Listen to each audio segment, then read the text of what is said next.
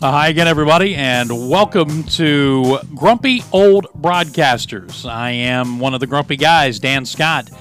In fact, I'll be the only one of the grumpy bunch with you here today. This will be episode 8 of our brand new venture. Hope you're enjoying it. We have had an all-star guest lineup each of the last 3 weeks, and we are continuing with that this week. In the last 3 episodes in succession, it has been Jason Whitlock, Hall of Fame broadcaster Marty Brenneman, and last time out, the very, very fine, talented, and funny voice of the Seattle Mariners on television, Dave Sims.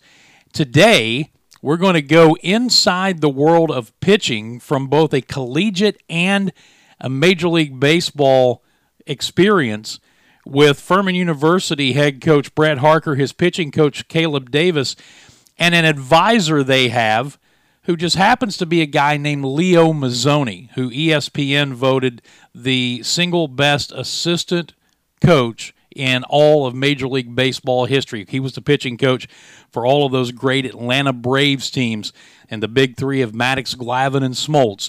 And Leo Mazzone serves in an advisory capacity for Brett Harker with the Furman Paladins. So what we've got here is something that actually took place earlier this week. On Tuesdays during this time of the pandemic shutdown over the coronavirus, Furman University has tried to get creative in ways it's engaging its fans, and they've come up with this thing that they do every Tuesday, we do every Tuesday, called Lunch and Learn, and there's a different guest. I moderate it. I ask questions of the guests. We've had the football coach on. We've had the athletic director on.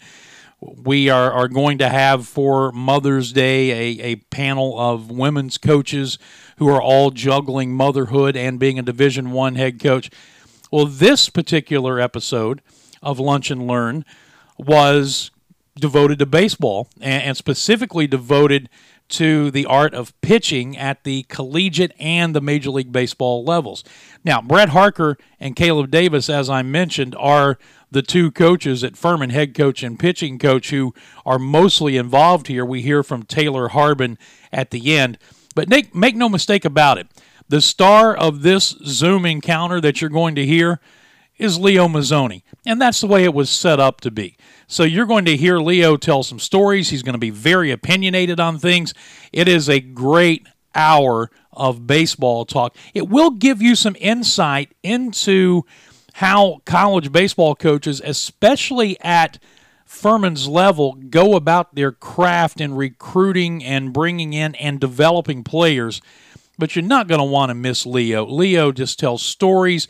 He is as engaging and as funny and as opinionated as you might expect someone with his background to be. So that's coming up here after I remind you of a couple of things. Number one, we are sponsored by our good friends at Todaro Pizza here in the upstate of South Carolina, where this podcast generates. They are at 116 North Markley Street in Greenville and on Sloan Street in Clemson. And like everybody else with the pandemic, they have shut down inside dining, but the Markley Street location is still doing delivery and pickup. And I promise you, well, number one, if you're from the area, you know about Todaro Pizza. But if you're not from this area, when all this lifts and we get back to some semblance of normality, you need to make Todaro Pizza one of your food bucket list when you come to our area. You can check out the website, todaropizza.com, Todaro pizza.com, and find out everything they're doing now. Check out the menu.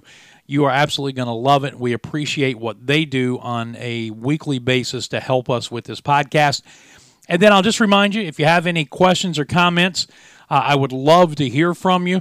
The best way to do it would be through my website email, through my show email, thedanscottshow@gmail.com, thedanscottshow@gmail.com. We'll be back to remind you about that at the end of the podcast, but right now, let's not waste any time. This is an hour-long Zoom meeting called Lunch and Learn from Furman University with Brett Harker, the baseball coach, his pitching coach, Kaleb Davis, and the star of the show, former Braves pitching coach, Leo Mazzone. Check it out. I'm doing great, Dan. I really appreciate you guys having this. And, I woke up for the first time in about 46 days a little excited for something. It kind of felt like a game day, getting to hang out with my coaching staff and Leo. And, Leo, if you can hear me, brother, I thank you so much for doing this. What you've done for our program, it's been awesome. And for you to reach out and do something like this, I got to tell you, Leo's out of his comfort zone right here. Zoom meeting is not exactly where Leo's sweet spot. So I told Coach Davis he doesn't like texting, so we're going to have to do some test runs on the Zoom meeting. But he's here, and I appreciate it, and I think it's going to be a fun time to get a peek into Furman baseball. And I decided to make a little twist on it. Instead of you hearing me talk for 45 minutes, we can have Coach Davis and of course, Leo to kind of dive a little deeper into maybe the pitching side of it and let you know what we're looking to build our program around. And more than anything, let our fans and Furman University get to experience some of Leo. I feel like we hog him, and we're so fortunate that he happens to live near us and spends time with this program. I thought it'd be a really fun event for our friends and family to get to experience him as well. Thank you, Brett. Kaleb Davis, the pitching coach we mentioned, is with us, and it was his relationship with Leo Mazzone that brought him into the program. I need to point out here that Leo does not help coach the players. He is an advisor. Basically, he helps Brett, Kaleb, Taylor Harbin, and Andrew Cox, advises them on how to coach the players. But Leo does not do any coaching himself. He is strictly in an advisory capacity. Kaleb, I promised Taylor Harbin that I would mention that he is 4-0 as the interim pitching coach when you have been away from the team. So I got that out of the way. Why don't you tell us about how the relationship with Leo came around, and then we'll get some opening comments from him. Yeah, absolutely. So back in, I guess it was 2016, summer of 2016, I was still the pitching coach at Anderson University. And, we do a big golf tournament, fundraising golf tournament every year over at Kateche in Hartwell, Georgia. And, our athletic director got us all together, all the coaches get to work it. And most of the time I end up getting to play it because, there'll always be a team with a player or two out. And that was the same case that year. And I'd found out that Leo was going to be, of course, our celebrity guest. And, I had been asked probably 2 or 3 days before if I could play. And I went to our athletic director and I said, man, listen, I love to play golf. So this should tell you how important this is to me. I'd rather not play, get on a golf cart and hang out with Leo all day and get him whatever he needs. And I showed up, with pen and paper. I think I ended up taking about 4 pages of notes. And, man, we just spent 4 hours on a golf course and talked pitching, talked baseball of all kinds. And we exchanged phone numbers and, one thing led to another. And my wife and I are hanging out watching the All-Star game a month later at his house, talking more pitching, talking more baseball, and here I am, with the opportunity to talk about the thing I love most with the guy who I believe is probably the greatest that our sport has ever seen at the subject of pitching. And, he's 15 minutes down the road from me. So, it would be very foolish of me to not take advantage of that opportunity. And I did. And, here we are, fast forward, 4 years later. And, I've still got a long ways to go and a lot more information to learn. But Leo's been obviously extremely gracious with his time and his knowledge. And I've only learned a fraction of what he has to offer. So I'm thrilled to death and excited to learn as much as I can moving forward. Leo Mazzone was voted by ESPN the best assistant coach in the history of Major League Baseball. And Leo, you didn't know what that golf outing was going to get you into 4 years later, did you? No, I didn't, but it turned out real good. And the reason I was always looking for somebody to hand my information down to, and just like Johnny's saying, he handed his down to me, and I found the right person in Kaleb. And then when he came to Furman, and Coach Harker was the head coach, and I got to meet with those guys, had more common sense than any college program or some professional programs I've ever been around. And the reason why I wanted to be associated with them was because of how they coach the game and how they coach the kids and how they treat people and the knowledge and everything. And then Coach Harker he pitched up through AAA, so he has that professional background besides the collegiate background. But the thing that I liked the most was both of those guys have common sense when it comes to coaching baseball. And some of the theories and some of the things I'm hearing now just boggles my mind. So one of the reasons why we hooked up was they believe in the same things I did, really. I mean, we weren't far apart at all. So just a few tips here and there is all I do.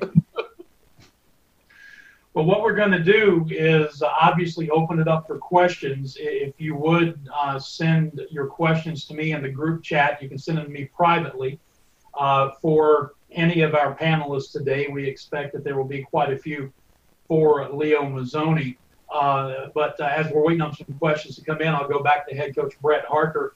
How valuable a tool has having Leo Mazzone as your advisor been for you since you've been the head coach here? So I'll tell you, it's incredible. And one of the really interesting things, I got drafted out of College of Charleston in 2005. And honestly, I never had a season where I was an all-star or anything like that. And one off season, I came back to Greenville, and through a connection with John Smoltz, a company John Smoltz owned, I ended up hooking up with a guy named Darren Holmes. And Darren Holmes won a World Series with the Yankees and had pitched with the Braves for a while. Had a tremendous influence by Leo. Well, Darren Holmes hooked up with me. He's now the pitching coach at Baltimore.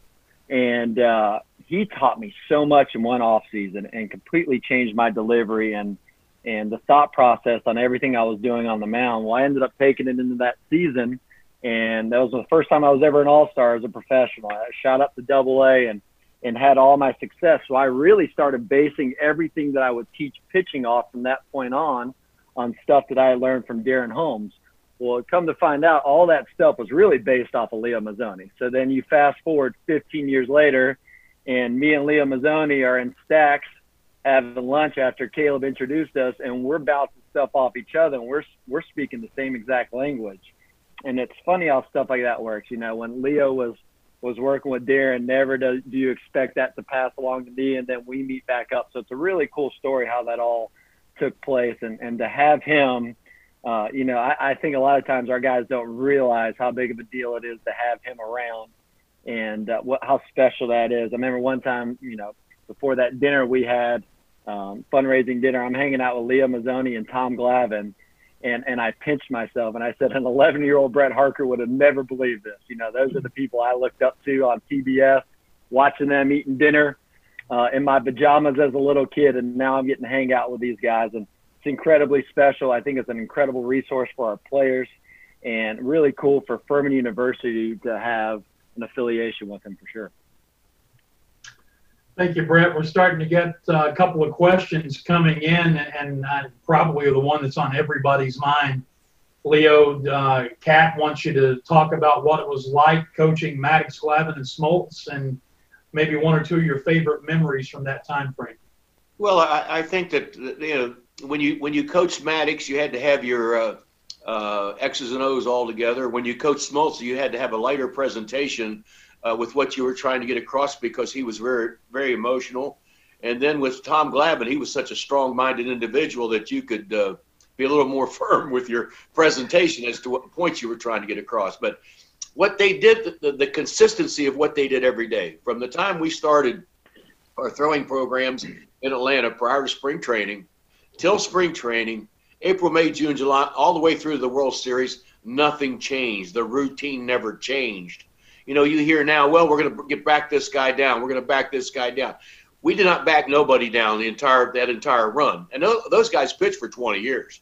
But the bottom line is their routine stayed the same from February 8th until however far it took us to the World Series. And what it was is that routine consisted of a lot of throwing off of the mound, but not maxing out their effort. And that's one of the keys that Coach Harker and Coach Davies and I have talked about so much, is controlling the effort to stay healthy. That way you can get on the mound more and practice your craft. So that basically was it. Now the stories that go behind it.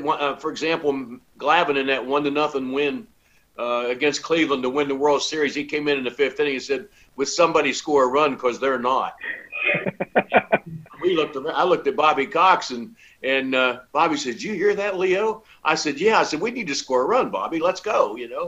And things like this, or Maddux wanted me to come out and visit him in the mound because he said he gets lonely out there, and he was so good in his streak that I'd never went out for 4 starts in a row. And he said, "Come on out." He goes, "It's lonely out here. I don't want to talk to Chipper. I don't want to talk to the umpire." He said, "Eddie Perez don't understand what I'm saying, so come on out and pay me a visit." So, those kind of stories. The mound visits were never strategical, pretty much so. If it was strategical, Bobby Cox, the manager, went to the mound. My mound visit was to find out a fatigue factor, a confidence factor, and read the individual. And as you guys know, we all have a degree in psychology, and I never went to college, but making your adjustment on your approaches to each individual and your presentation to them means a lot. So it was just a consistent thing that went on for 10 years.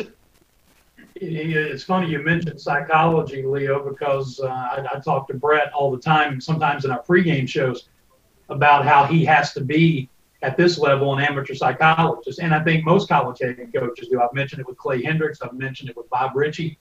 You have to be something of an amateur psychologist. And I think it's interesting. You had 3 very strong-willed guys you mentioned there in Maddux, Glavine, and Smoltz, who had 3 vastly different personalities. How long did it take you to figure out those personalities and how you would attack each one of them?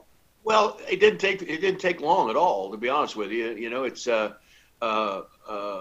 It doesn't take long with Smoltz. When we first got together, he was so mechanically obsessed as opposed to just being his natural self. With Glavine, Tom Glavine was very mature when he signed. And with Greg Maddux, he was the smartest individual I've ever met in my life. But they all had one thing in common, guys, when they were pitching. They all told me it's amazing how smart you can be when you have the command of a fastball. And that's what they did, and that's what we practiced on 80% of the time.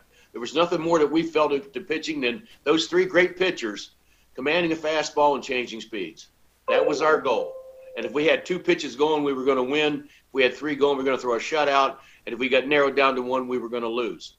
But once again, they all had that common work ethic, but and a great sense of humor. I mean, Glavine didn't laugh as much or be as loud, but he had a great sense of humor. Maddux's sense of humor is off the charts, something we can't even talk about much. And Smoltz, he was laughing all the time. So, it was a privilege to be their coach for a long time, but it doesn't take long to get to know somebody. And Bobby Cox told me when I became a major league coach, he said, "I don't care what you do, Leo, get to know your pitchers, spend all your time with the pitchers, and take care of them." Brett and Kaleb, I'll give both of you an opportunity to interject here. He talked about the best pitch is being able to command the fastball. It seems like I've heard that somewhere before in our talks with the Furman pitching staff. Yeah, so I mean, if you just listen to the names of the pitches, everything is based off a fastball. A changeup, you're changing it off of a fastball.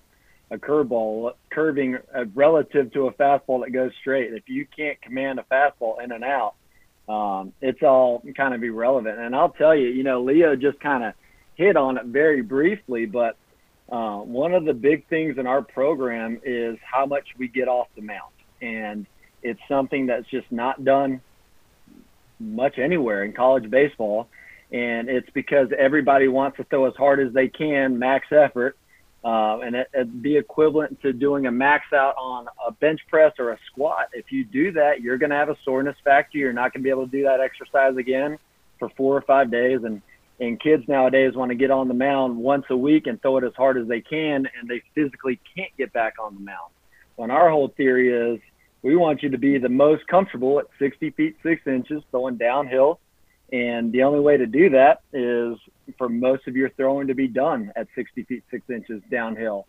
And in order to do that, Coach Davis and I need to really regulate your effort. And we need to be the guys on top of you to make sure you're not throwing it too hard where you're going to build up the soreness. Unlike Coach King, his pitchers can sit there. You'll watch. They'll have a softball pitcher that'll, they can pitch 2 or 3 games in one day. It's not the case in baseball. You're not meant to throw overhand as much as we do. And the way that we can combat that is that we back you off with your velocity so that we can get you on the mound more, so that when the guy's up there in the 7th inning and he needs to throw a big-time pitch, that's where he's most comfortable. And, Coach Davis says it all the time. If you're a hitter, you're going to hit every single day, but then they ask you to be a pitcher and you get off the mound once a week. It just doesn't make a whole lot of sense. And that's something that we've incorporated into our program. We think it really plays a huge part into our development. And Kaleb, maybe talk about how foreign that is to freshmen who come into your program and how long it takes them to adapt to that philosophy.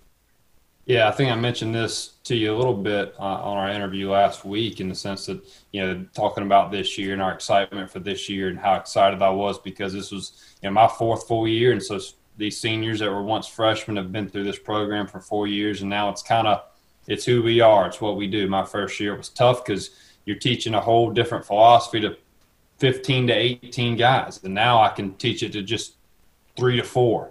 And so, yeah, for freshmen, and I think coming in, we have a pretty good idea the guys are going to pick it up right away. We have a freshman on team right now, Glavine Scott, that, we talked with Leo about before he even got here. We talked with Coach Harker about, and obviously we said, listen, this kid's going to pick it up day one. And then we've got a freshman in Dominic Pianto that's more max effort, that's more, all out every time, and he's going to be somebody that's going to – he's still getting it, and we've got some juniors that are still trying to figure it out.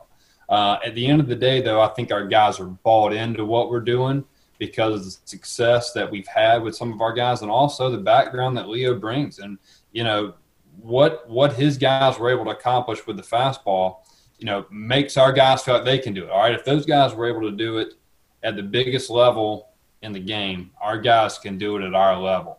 And, there's been a lot of different things that Leo has taught us that have helped cue our guys to really be able to locate the fastball. And, Leo will probably talk about it, and, everybody that knows Leo or anything about the Braves pitching staffs, everybody will say, well, man, they pounded the down and away strike. And, that's where we start. Every bullpen we start down and away. And one thing that Leo, brought to me that I never really even thought about before I met Leo was we can work on the down and away strike when we're just playing catch flat-footed in right field. And he has a saying, hey, would you miss on the other side of his body all the time? He says that all the time. Make sure pitchers, really get good extension, miss on the other side of the body. Because from the time you're 5 years old, you're taught to hit your partner in the chest or arm side. And it ends up being a lazy rep. So our guys are working on their fastball command, hitting the down and away strike. 100% of the time they have a baseball in their hand. And the thing that Leo always says is hard away, sneaky quick in. So our guys that have been able to pitch in too. And that's kind of our philosophy. Locate the fastball, work off of it, hard away, sneaky quick in with a ton of efficiency, and have a lot of success. Leo, you mentioned what you learned from Johnny Sane, and he was in an era when pitchers threw a lot, obviously. By the time you came along as the Braves pitching coach, your philosophy of throwing that much between starts was almost revolutionary because it had been purged from the game. Was it hard to get big league pitchers on board initially with that philosophy? No, I don't think so. I think what happened was, Johnny Sane came up in a 4-man rotation, and a lot of the years that I pitched in the minor leagues, I was in a 4-man rotation. And I always felt you stayed sharper in a 4. And the baseball world said you stayed healthier in a 5.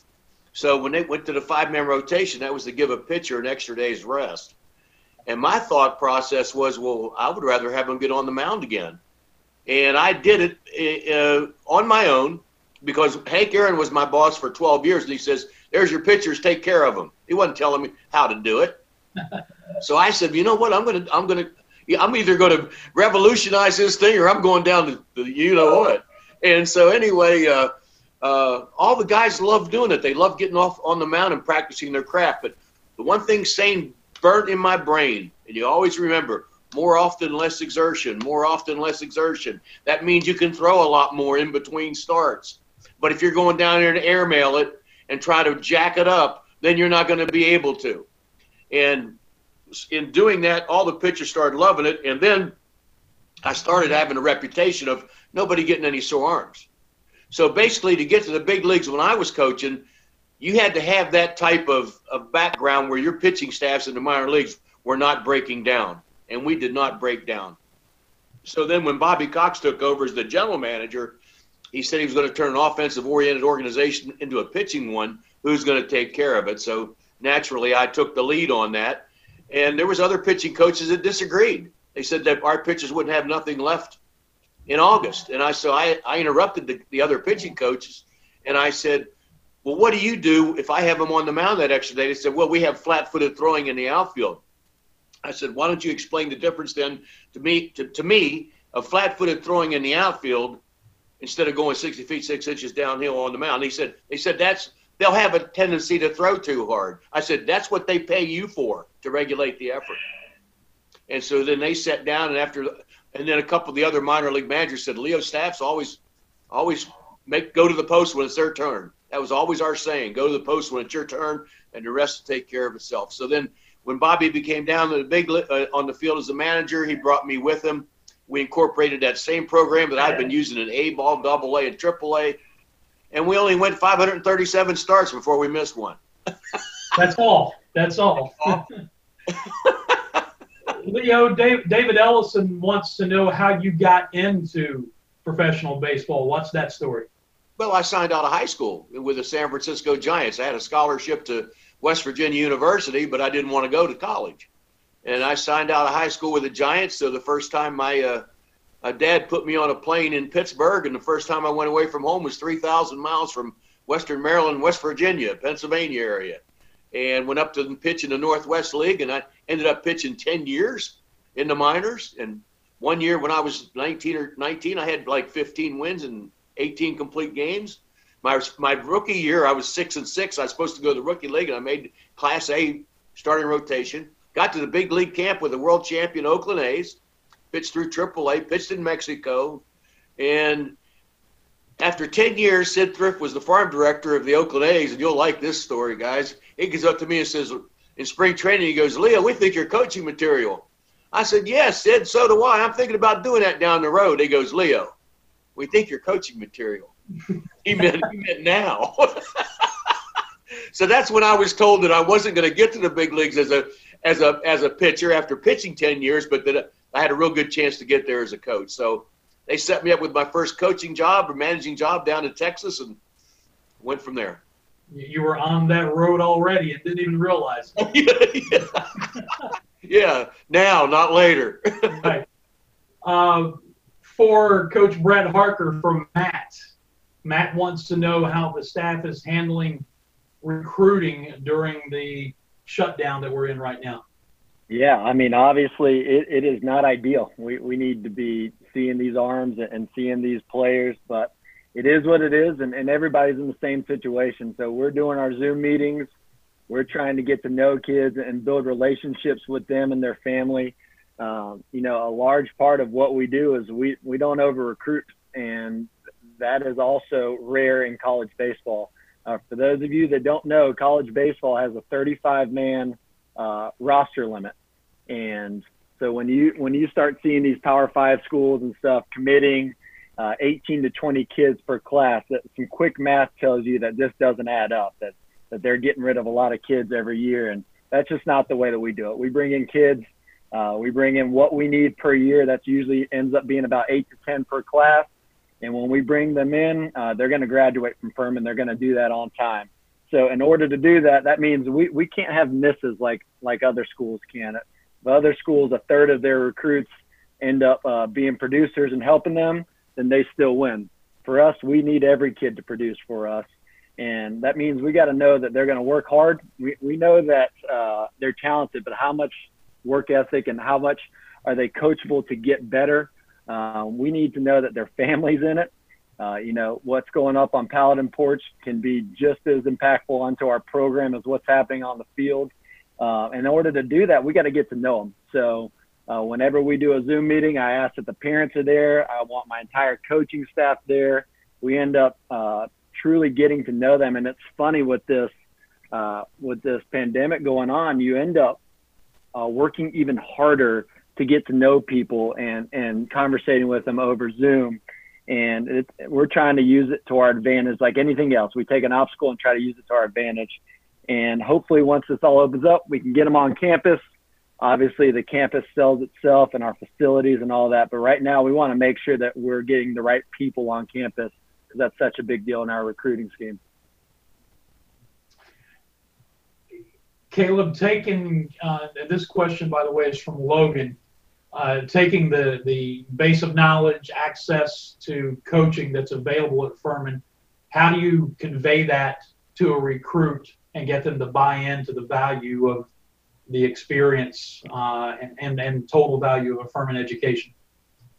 Yeah, for us, I think that's actually pretty easy. In a day right now where all guys can do is sit at home and do research and be on computers, or whether it's Zoom or just on our athletic website or our Furman website, I really think that part of it is pretty easy in the sense of selling our degree and what we're able to offer guys from an academic standpoint, and then what we're able to offer guys from an athletic standpoint, specifically pitchers. I think Coach Harbin and myself have been on the road a lot the last 4 years, and I think we've done a really good job with bringing in arms. And you look at some of the guys that we've brought in, for example, this past year, Stone Simmons was our Friday night starter as a true freshman.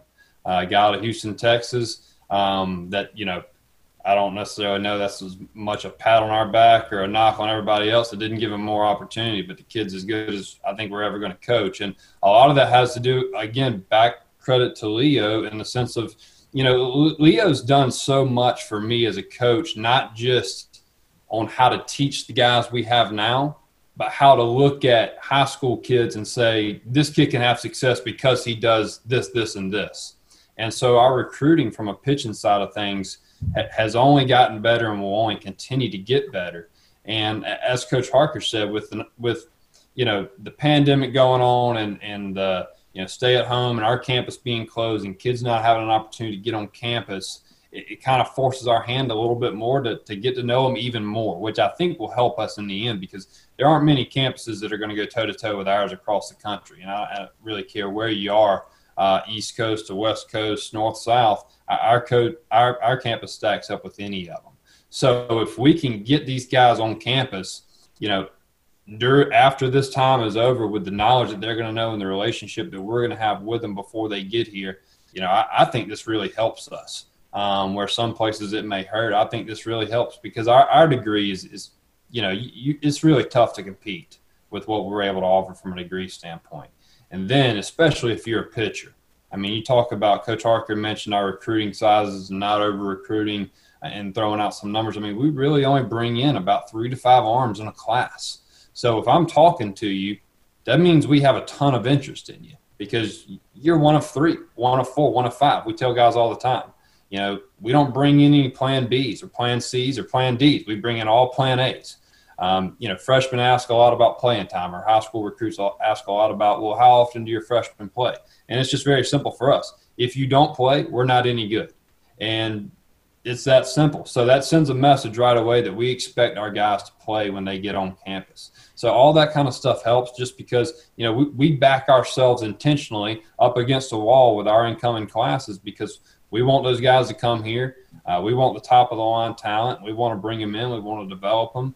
And from a pitching side of things, when we're able to recruit and bring in 3 to 4 guys, and by the way, the reason we're able to do that, and the biggest thing that attracted me to Leo, aside from all his stuff, is like he said, that big streak of his guys being able to go that many starts without injury, that's the biggest thing for me. My first 5 years of coaching, man, it felt like guys were getting hurt left and right, and I didn't know what to do. And ever since I came on with Leo and he's mentored me and coached me, our guys just stay healthy. And that's a big thing to high school parents. They think that's a huge deal. When you're talking to, a set of parents about their 16-year-old son, and the first thing you bring out of your mouth is our number one goal is arm health. They're pumped. And so all that stuff kind of ties into the way that we recruit. And so really this time and getting a chance to sit on these Zoom calls with parents and their son and for an hour and a half, sometimes 2 hours, and just answer questions and talk and give information. we've done this at 10 o'clock in the morning with some, because parents are working from home. We just have more opportunity to develop relationship, not only with the kid, but with their parents as well. Before we move on to some more questions, we have a poll that Ty Osborne is going to put up. And I believe the question is, which of Leo's Cy Young Award winners would you choose to pitch one game that you had to end? It had to win, rather. Tom Glavine, Greg Maddux, or John Smoltz. We will get the results of that poll at the end of the Zoom meeting, and maybe even ask Leo to answer that question a little bit later on. Leo, Patrick wants to know how you handle the emotions of a struggling pitcher. He said it seems to be relatable to handling a goalie or a golfer or even a tennis player. How do you handle those emotions? Well, I think number one that I always felt that you pushed harder when you were going good. When you're going good, you can push a guy harder and try to get him even better. When they're not going well, they need your support, and so therefore, it's not the time to holler and carry on or start raising Cain or this or that. What you're trying to do is figure out a problem, and the kid's already upset. You can relate this to high school, college, professional guys. I had to go through it with Mike Hampton, a left-handed pitcher who was miserable and lost all his confidence because of getting beat up in Colorado when he was a great pitcher with the Mets, with the New York Mets. And so, therefore, your approach has to be one of support. And figure out the problem. I mean, it could be mental, it could be a physical thing, but whatever it is, I tried to make it a very small adjustment, whether it was mental and downplay it. Another thing that I learned was, say a guy's having control trouble, and the last thing you would want to do when you go to the mound is say, look, you got to throw strikes. He's going to look at you and go, you know what, And so what I was taught by some wise men in the game was that you steered away from the problem. You went to another area, and all of a sudden the pitcher forgot about what the original problem was, or you had or I would make up something a lot of times. I had one pitcher that was struggling with a changeup, and I said, oh my golly, that's my fault. I said, I didn't see your little finger. It's too high on the ball, and that changeup's coming out of the side of your hand. So he looked at the grip, and he did it through the changeup on the next pitch, and it worked like a charm. He says, there it is, Leo. I said, yep, you got it. And you know what? That finger was in the same place. So it gets back to being a psychologist, and it gets back to giving somebody support and help when they need it. I've seen a lot of colleges, and I ain't going to mention who they are, where I've been told that once a kid's going good, it's rah, rah, rah. They're talking to you, hello, pat on the back. But when they're going bad, they flip you out to the bullpen or don't talk to you anymore. So Leo, I guess it just kind of confirms some of those great scenes that we saw in the movie Bull Durham, where they go out to the mound and they're talking about anything but baseball with Nuke LaLoosh. That there's a modicum of truth to that sometimes. Anything to get the guy's mind off of the struggles that are happening. Well, yeah, it is. I mean that's a little bit dramatized, as far as Durham. But I'll tell you what, it's one of the closest movies I've ever seen to real life in the minor leagues. Brett, let me see who asked the question here before I lose it. Tyler wants to know if you can give us any updates on the fifth-year eligibility for the seniors and what that may look like for the Furman roster. Are you even in a position to talk about that right now? Yeah, so, it appears as though they're going to give guys that fifth year back. That doesn't fix everything. And I understand why they did it, and the intent behind it is right. Of course, for every situation, it's going to mean something different. We bring in our guys to graduate them and graduate them on time. So it was definitely not a fix-all for Furman's 11 seniors. We are going to bring 4 of them back. 3 of them are just going to slow down graduation by 1 class. 1 of them is actually going to graduate and just take post-grad classes. But without having many opportunities for grad school at Furman, it's not an easy transition for Furman athletes in particular. And we say that in a very proud way. We want our guys to graduate and graduate on time. So, you know, guys are seeking opportunities elsewhere. Of course, you know, two of our standout seniors, John Michael Bertrand, had a fifth year before this happened, and he was going to play at Notre Dame and go to grad school at Notre Dame. That was set up long before this all happened. And then David Webble is going to go play at Creighton next year. And that was set up before this happened as well. And we'll see that occasionally where, you know, maybe their freshman year, maybe there was an injury or something and they got a year back. And with our limited grad school, our guys end up going and playing. So you're going to see some of our guys, obviously more guys are in the transfer portal than normal, and that's not a negative thing. That means that they graduated and they did their job at Furman, and I'm happy to make phone calls for them and try to get them more opportunities. And then a lot of our guys are just going on to the real world. They have jobs set up. They have amazing opportunities, and this is kind of the end of the road for baseball. It has kind of turned into the Wild West, though. You know, it's with all these transfers, and my phone is constantly blowing up, and my inbox is constantly blowing up on people looking to transfer, and it's gotten a little crazy in college baseball. And, you know, it's with the 35-man roster, what does that mean? Because your seniors that are coming back don't add to that 35-man. So if you have 7 seniors coming back and you had a full 35-man team coming in, you could go up against a team that's got 42 guys next year or 45 guys next year. So at least for 1 year, college baseball is going to be absolutely insane. I think it's going to start tearing down after that. But I think next year is going to be a very interesting year for college baseball. Leo, the inimitable Ken Pettis wants to know what Major League Baseball hitters would hit if they knew what was coming from the mound. Well, you know, there's a lot of guys that wanted to know what was coming and a lot of guys that didn't. I know David Justice did not want to know what was coming, you know, and I think that you know, the greatest hitter I've ever seen is Barry Bonds. There's no question about it, because he could read the spin out of a pitcher's hand earlier than anybody in the history of the game besides Ted Williams. So some guys like it, some guys don't. Now, what happened with the scandal was too much technology involved. You know, there's times when, you know, you can, you know, try to give location from second base, or you try to see the rhythm of a coach at third and see if he changes his rhythm when there's something on. You know, and there's stuff like that that's going on in the game for a long time. We knew that when we played in the World Series in Minnesota, that when we were hitting, the flags were blowing in, and when the Twins were hitting, the flags were straight down because of the air conditioning in the Metrodome.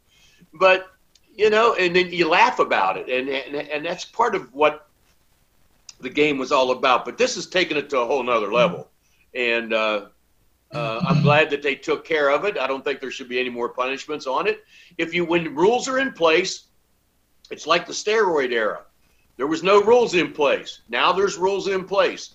Okay, for the technology, there was no rules in place. Now there's rules in place, and that's how you take care of stuff like that. But if there's no rules in place, you know, it's game on. You know, I never forget.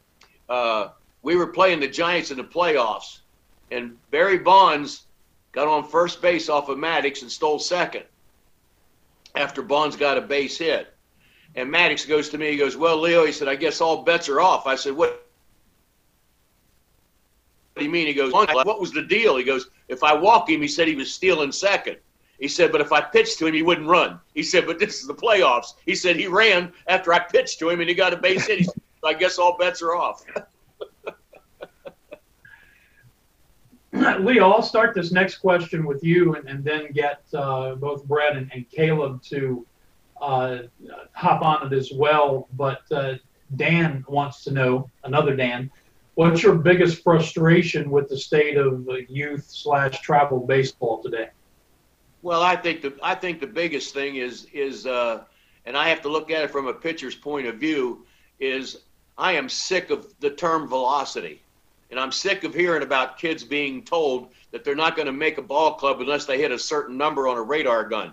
So what's the individual going to do? He's going to try to jack it up and try to hit that number on the radar gun, which raises the risk of arm injury And I was up in New York with Tommy John himself and Dr. Ahmad from the Yankees. 52% of Tommy Johns are now 19 years of age and under. Now, there's nothing wrong with playing a lot of throwing a baseball year round, but competitive baseball has to be, you got to be real careful how long you go when you're just developing your arm as a youngster. There's nothing wrong with throwing it year round, but there's something wrong with being competitive year round. You should play other sports, not just one sport. When that sport's over, you go to the next one and on and on. But the term velocity is something that I can't stand. And I can tell all you people out there right now, when you watch a Major League Baseball game, whatever number they say is on that velocity number, subtract 5. If somebody says they're throwing 95, they're throwing 90. If it's and just subtract 5 because they do not time it coming across home plate anymore. They time it coming out of the pitcher's hand. So subtract 5.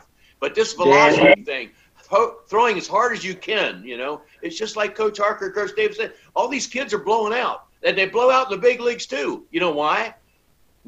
We based all our programs, and Furman does too, on throwing more often with less exertion. The teams that blow out and the pitchers that blow out, they throw less often, which is with as much exertion as you possibly can have. So the big beef I got about travel baseball is not with the kids, it's with coaches and what they teach these kids. Some of them should not be coaching. Dan, it took you 42 minutes, but you got Leo riled up right now. I was just going to say, I wish he'd quit holding back and tell us how he really feels. I'm starting to rock. And I'm watching the entire Furman coaching staff is on the same line. I knew it. I knew that it was coming. And they're all nodding their heads. If this were a church service, Brett would be ready to pass the plate right now. Dan, I would say one of my biggest knocks, and you have to understand, I think there's a lot of positives that come out of travel baseball. In particular, I mean, we're lucky. It's in Atlanta, Georgia. We take a short trip down there, and we can see several players instead of driving all over the country, and maybe a kid gets 1 or 2 at-bats or a pitcher has a bad outing and you just drove for 8 hours to do it. Well, now we drive 30 minutes to the next field and can see another arm. So there's a ton of benefits to it. I would say my biggest knock on it, and I think all coaches across all sports would tell you, is that it's the lack of knowing how to actually win the game instead of playing in a showcase setting. So everything is showcase, showcase, showcase. And, when it was so built around high school baseball or Legion ball, you were playing for your high school, you were playing for your region, and you were trying to win a championship. Well, in order to win championships, you got to know the game. You got to know how to hit cuts and relays. You got to know how to bunt and get guys over. You got to know how to hit and run. It's not just how hard can you throw, how far can you hit it. And those things, you get to college, and it's back to you need to win and whatever it takes. And, I tell people all the time, do I love home runs? Yep. Do I love pitchers that throw hard? Yep. Do I love hitting runs? Yes. Do I love bunting? If that's what we need to do. And the bottom line is you got to do what your team needs to do to win. And from year to year, that might change. If you're a team that doesn't have as much power and you need to move guys station to station, you got to be better at bunting. You got to be better at hit and run. And these are things that are just really not taught as much in travel ball. Are they taught? Of course they are. But are they taught a lot as a whole? Probably not as much as they were, 10, 15 years ago. And that will be one of my biggest gripes is teaching kids how to win. It's not all about them. Sometimes sacrificing yourself for the team is better. And I will tell you, people have different philosophies. Don't ever give up an out. Why you got 27 outs? Why are you giving one up? You look across college baseball and you pull up your top 25 and you pull up their sacrifice bunts, their sacrifice flies. They're doing whatever it takes to win. And typically, I was on the 2 winningest SoCon teams in the history of baseball at College of Charleston 2004 and 2005. We led the nation in sacrifice bunts those 2 years. Does that mean that you have to sacrifice bunt to win? No, but those particular teams, we made it our strong point, and it was whatever it took to win. When sometimes travel baseball makes it to where, what did I do today? How many extra base hits did I have? Which is great. That can help your team win too. But do you know how to do the little things when the competition gets better, when every 90 feet counts? Caleb Patterson asks, this goes back to the throwing program, wants to know how many times off of the mound a pitcher will get in a week or maybe even compiling it for a season. Say if he starts on Friday, how many times will he throw off the mound in bullpen sessions between starts? So that's going to vary between these two conversations because our guys pitch once a week. So if they're Friday, they'll be pitching again next Friday. With Leo, their guys will be pitching on that 5th day after it. So I think it's kind of interesting to see the difference between the college rotation and the pro rotation with Coach Davis and Coach Mazzone. We'll start with Kaleb, and then we'll let Leo answer from the pro standpoint. Kaleb?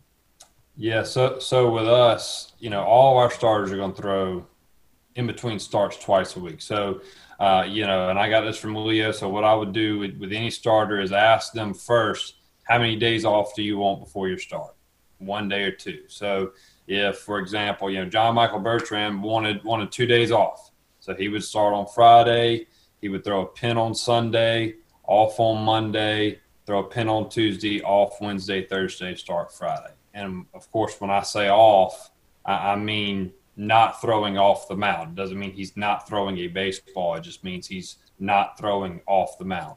And it would have some guys, Rob Hughes would sometimes want 1 day off. So start on Friday, bullpen on Sunday, off Monday, Tuesday, throw bullpen Wednesday, off Thursday, start Friday. So, some of our guys, it would just depend. Do you want, that extra day between your 2 pins, or do you want that extra day before your start? And then with relievers, again, this comes from Leo. We never go more than 2 days without being off the mound. And it doesn't even matter if it's a game day. We have, I'd say 75% of our guys that throw, in a game on a Friday in relief probably threw a bullpen 3.5 hours before the game ever started. So, our guys are throwing nonstop. And then the amount that a guy is off the mound is going to vary to the individual, especially out of the bullpen. We have one guy, Jordan Beatson. If we let him, he would throw a bullpen every single day. And it's, he would throw 7 bullpens. He wants to throw all the time. And, to be completely honest with you, there's times we've let him throw 4, 5, heck, sometimes 6. But, a bullpen, I think a lot of times people think, well, this is 35, 40 pitches. We don't, one of Jordan Beatson's bullpen may last 12 pitches. He just wants to get on the mound, spin the fastball both sides of the plate, flip the breaking ball in there, feel good about it, go sit in the dugout, And there may be times where he throws a little more extensive bullpen and, we're still dialing back his effort, but he gets his work in. So, that's going to vary from all of our relievers. But when it comes to a starter, those guys are always going to throw twice in between their starts. It's just a matter of what the timing looks like depending on when they want that additional day. So, Leo, with your big league rotations pitching every 5th day, how often were your starters on the mound between starts? We were on the mound twice in between starts. The 2 middle days, they would pitch, then take a day off, then side, off and pitch. And, it was a nice routine. A lot of times Glavine wanted to throw 2 sessions, but the second session he wanted to do it the day before he was getting ready to start. But they all got on the mound a couple of times, And what we did, though, was we had, once again, that we regulated the effort. And that's basically what Kaleb's doing is the same thing. And I love the idea about the relievers because, I had one baseball executive tell me one time I was working with a reliever down in the bullpen before the game, and he said, what do you do? Were you working with so-and-so down in the bullpen? I said, yeah. He goes, well, he might get in the game tonight. I said, well, that's what we're preparing him for. So he does get in the game, because when does a reliever ever get the same amount of attention from his pitching coach? They never do if you think about it over a full year, And you have to you have to give your number 11 guy the same amount of attention as you give your number 1 guy. And what they're doing too is if you get them on the mound a couple times in between and you give the pitcher the option, and the way the college game is set up, I think they've set it up they're accomplishing the same thing. Guys you encourage guys to get on the mound. You don't say, oh no, don't throw today. There's only so many bullets. That's a bunch of crap, There are plenty of bullets. Guys pitch for years, years and years and years without breaking down. Well, they seem to be doing something right. But today's game is, if you're not careful, especially in the pitching end of it, well, Coach Harker says too, it's how hard you can throw it, how far you can hit it. And to me, that's where baseball's making a huge mistake, especially with youth baseball and especially with pitchers' arms. graduating from high school, they're 17 and 18. They got an elbow of a 30-year-old. We've got about 8 or 9 minutes left, so we're going to try to wrap it up at 1 o'clock. And we really appreciate Leo, along with Brett and Kaleb, and all of you who have joined us here on this Furman Lunch and Learn today. By the way, the poll winner was Greg Maddux, of the big 3 Cy Young Award winners that Leo coached. Who would you want to pitch one game you had to win? Our people online here chose Greg Maddux. All right, Leo, I'm putting you on the spot. Well, I think the game 7s and all the big games that we had in the postseason, John Smoltz's numbers were absolutely outstanding. He was the biggest big game pitcher. That doesn't mean now that Maddux and Glavine weren't good. I mean, Maddux, if you just watched on TV recently, they put a game up against when he beat Cleveland 3-2 in Game 1 of the World Series, one of the greatest pitching games I've ever seen. Glavine beats Cleveland 1-0. Smoltzy's numbers in postseason are absolutely phenomenal. Yeah, and that's who I voted for, by the way. You can take that for what it's worth. Brett, Tom wants to know how Furman pitchers are working out during the campus shutdown. You know, we're doing as much as we can, just like anybody else. This is a really, really strange time for coaches, because even if you send home workouts, it's all going to depend on what they have available. We have guys getting very, very creative. The good news is a set of bands to do arm care is $20, and they're still shipping those out, so we can still make sure that we're getting our arm care in. And of course, the Bernardis are doing a great job of sending out different workouts and making sure that they're able to do body weight stuff. As far as throwing, you know, we said when we broke, I said, take your equipment, because at that point our season was not canceled. It was postponed. We said, take your equipment and do as much as you can. That might be, you know, playing catch at your local high school until you can't anymore. That might be playing catch in the backyard with your dad, or that might be setting up a tarp and throwing into it. Society and the government will tell us what we can and can't do. And, you know, our guys are spread out all over the country, and different places are obviously a lot more tight about their regulations than others are. So some guys are still able to get work in, and some guys, you know, are having a hard time even leaving their houses. And, you know, for a while we were really getting them prepared for summer baseball and trying to make sure we get our innings in there. And it seems like every time I get on Twitter, another league has just canceled. The Cape Cod League, which is our famous, you know, the best league in college baseball, just canceled. And that's a really, really big deal. I think that's going to basically be the first of all of them to come. So it's going to be tricky, you know, and our big thing is we need our guys to play. So we need our freshmen to not be freshmen next year, even though they only got in 16, 17 games. We need them to develop, and that means it's going to put that much more pressure on us developing them in the fall. I want to do something a little off script here. I want to unmute Taylor Harbin for just a moment. We've been talking pitching this entire time, so he probably wants a little bit of time for rebuttal. And Taylor, we actually got a question from Brandon Elmy, former Paladin, who's wanting to know if we talked anything about hitting an approach yet, which we haven't. So I'm going to let you do that here for a couple of minutes. Yeah, I mean, obviously from our end, with Coach Cox and I, from the hitting side of it, our biggest thing has definitely been the approach side and the mental aspect of it.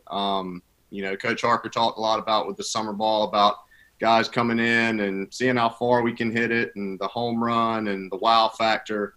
And, you know, just teaching some of these guys the fundamentals, you know, has been one of the biggest things we've tried to put an emphasis on. But for a lot of young hitters, you know, stuff I had to learn further down the road that if I would have known when I was in high school, you know, might have helped me out even more, was just, you know, your mental approach to the game, especially when you get in the box, having the confidence in yourself, the confidence in your skill set, because I tell our guys all the time, we watch video and, you know, we talk about mechanics and stuff, but if you watch video and you're trying to find a flaw in your swing, you can do it. I mean, if you sit there long enough, you're going to find a problem that you're going to try to fix, where a lot of our guys, mechanics is not the issue. So a lot of the video stuff we use is more of, pitch selection. What are you swinging at? Are you swinging at balls? Are you swinging at the pitches in your zone that are your strengths? What are you looking for when you're going to the plate? Are you looking for a specific pitch? So getting kids to understand that has been, the biggest thing for us as a offensive unit with Coach Cox and I, because everybody wants to get up there and everybody thinks that they can get a hit every single time. And if they don't, then they've had a bad game. Where, you have to just take it at bat to at bat, know your strengths, know your weaknesses.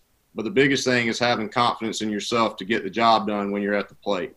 So being able to have those guys understand that when they're 17 and 18-year-olds coming in, it has been a battle. But a lot of our guys have bought into it. We're starting to see them, make that turn and kind of grow up a little bit. That's great, Taylor. I'm glad that you were available to answer that, because the only thing Brett and Kaleb know about hitting is that they can't. So it was nice to have you there. Leo, what kind of hitter were you as a pitcher in the minor leagues? I was used as a pitch hitter 7 times my first year. I was 1 for 7 pinch hitting my first year in the minor leagues. I could hit. I just couldn't run, and I wasn't very big. I couldn't hit for any power, but I could bunt and put the ball in play. And I remember listening to the late Joe Nuxall on the Reds broadcast for years, and he always talked about how, pitcher could go out and throw out a shutout, but if he got a base hit, he was going to talk about that hit more than he did on the mound. How were the Braves pitchers when it came to hitting? Were they that way? Oh, absolutely. They used to have money bet on who was going to get the most hits, who was going to have the most total bases, stuff like that. And one thing all of them could do, though, man, they could bunt. They were very good bunters, and they just weren't an automatic swing and a miss. Except the one guy that they said they feared more than anybody, when they had to get up to the plate and square around and bunt, and it was against Kevin Brown. They said it got a little shaky up there with him out on the mound. Well, we are right up against the clock. By the way, Taylor, we had somebody, Todd, said go Devil Dogs. So we're still looking for your statue there in Travelers Rest. I want to thank Brett Harker, Kaleb Davis, Leo Mazzone for joining us for this Lunch and Learn. Brett, you want the final word here? No, we just, we appreciate you guys joining, helping us build our brand. And we think that, our student athletes, there's many coaches out there, Furman coaches, I see your faces, you're doing the same thing. And I think we have an incredible community. Our student athletes do it the right way. Our university does it the right way. And I think this is a great way to help spread our brand, get to know our program a little bit better. And in this particular case, you guys just get to enjoy Leo like we do. What a great addition to our Furman family. Leo, I thank you so much, brother. You're officially a Zoom expert now. You can text me back. If you can Zoom, you can text now, Leo. So, hey, I just want you and Kaleb to know, before I turn it over to Ty Osborne, that you all were worried about whether he was going to be able to pull this off. He was on and waiting before either of you got here. I love it. So Ty Osborne, he logged on at 9:30 this morning. That's great. Leo, thank you. Kaleb, thank you. Everybody, thank you. Ty? So there you have it. Wasn't that fun? Isn't Leo Mazzone just incredible? What a great time we had doing that Lunch and Learn via Zoom for Furman University earlier this week. We hope you enjoyed it. Kind of a unique presentation of our podcast today, but something that I thought that you would really enjoy, getting that kind of insight from really 3 great pitching minds. But Leo, obviously, with those credentials, including a world championship behind him, you want to listen when that guy talks pitching. And we could do that all day long. But we thank him and thank Furman for allowing us to use this on this edition of Grumpy Old Broadcasters. I'll remind you one more time that if you have any questions or comments, criticisms, guests you'd like us to get, shoot me an email, thedanscottshow@gmail.com, thedanscottshow@gmail.com. And we're brought to you by our friends at Todaro Pizza, Todaro Pizza.com, TodaroPizza.com. Find out what they're doing and how you can still take part in that great pizza experience despite the shutdown. You can find out all that info at the website. We'll be back next week with the full crew, and we expect to have another very special guest, probably taking a detour out of the world of baseball into some college football. That's all I'll tell you at the moment. But Cobb and Tom and Dory should all be with me, and we look forward to having you on board with us next time out. This has been episode 8 of Grumpy Old Broadcasters, and for the entire crew, I'm Dan Scott. As always, saying God bless you, and so long, everybody.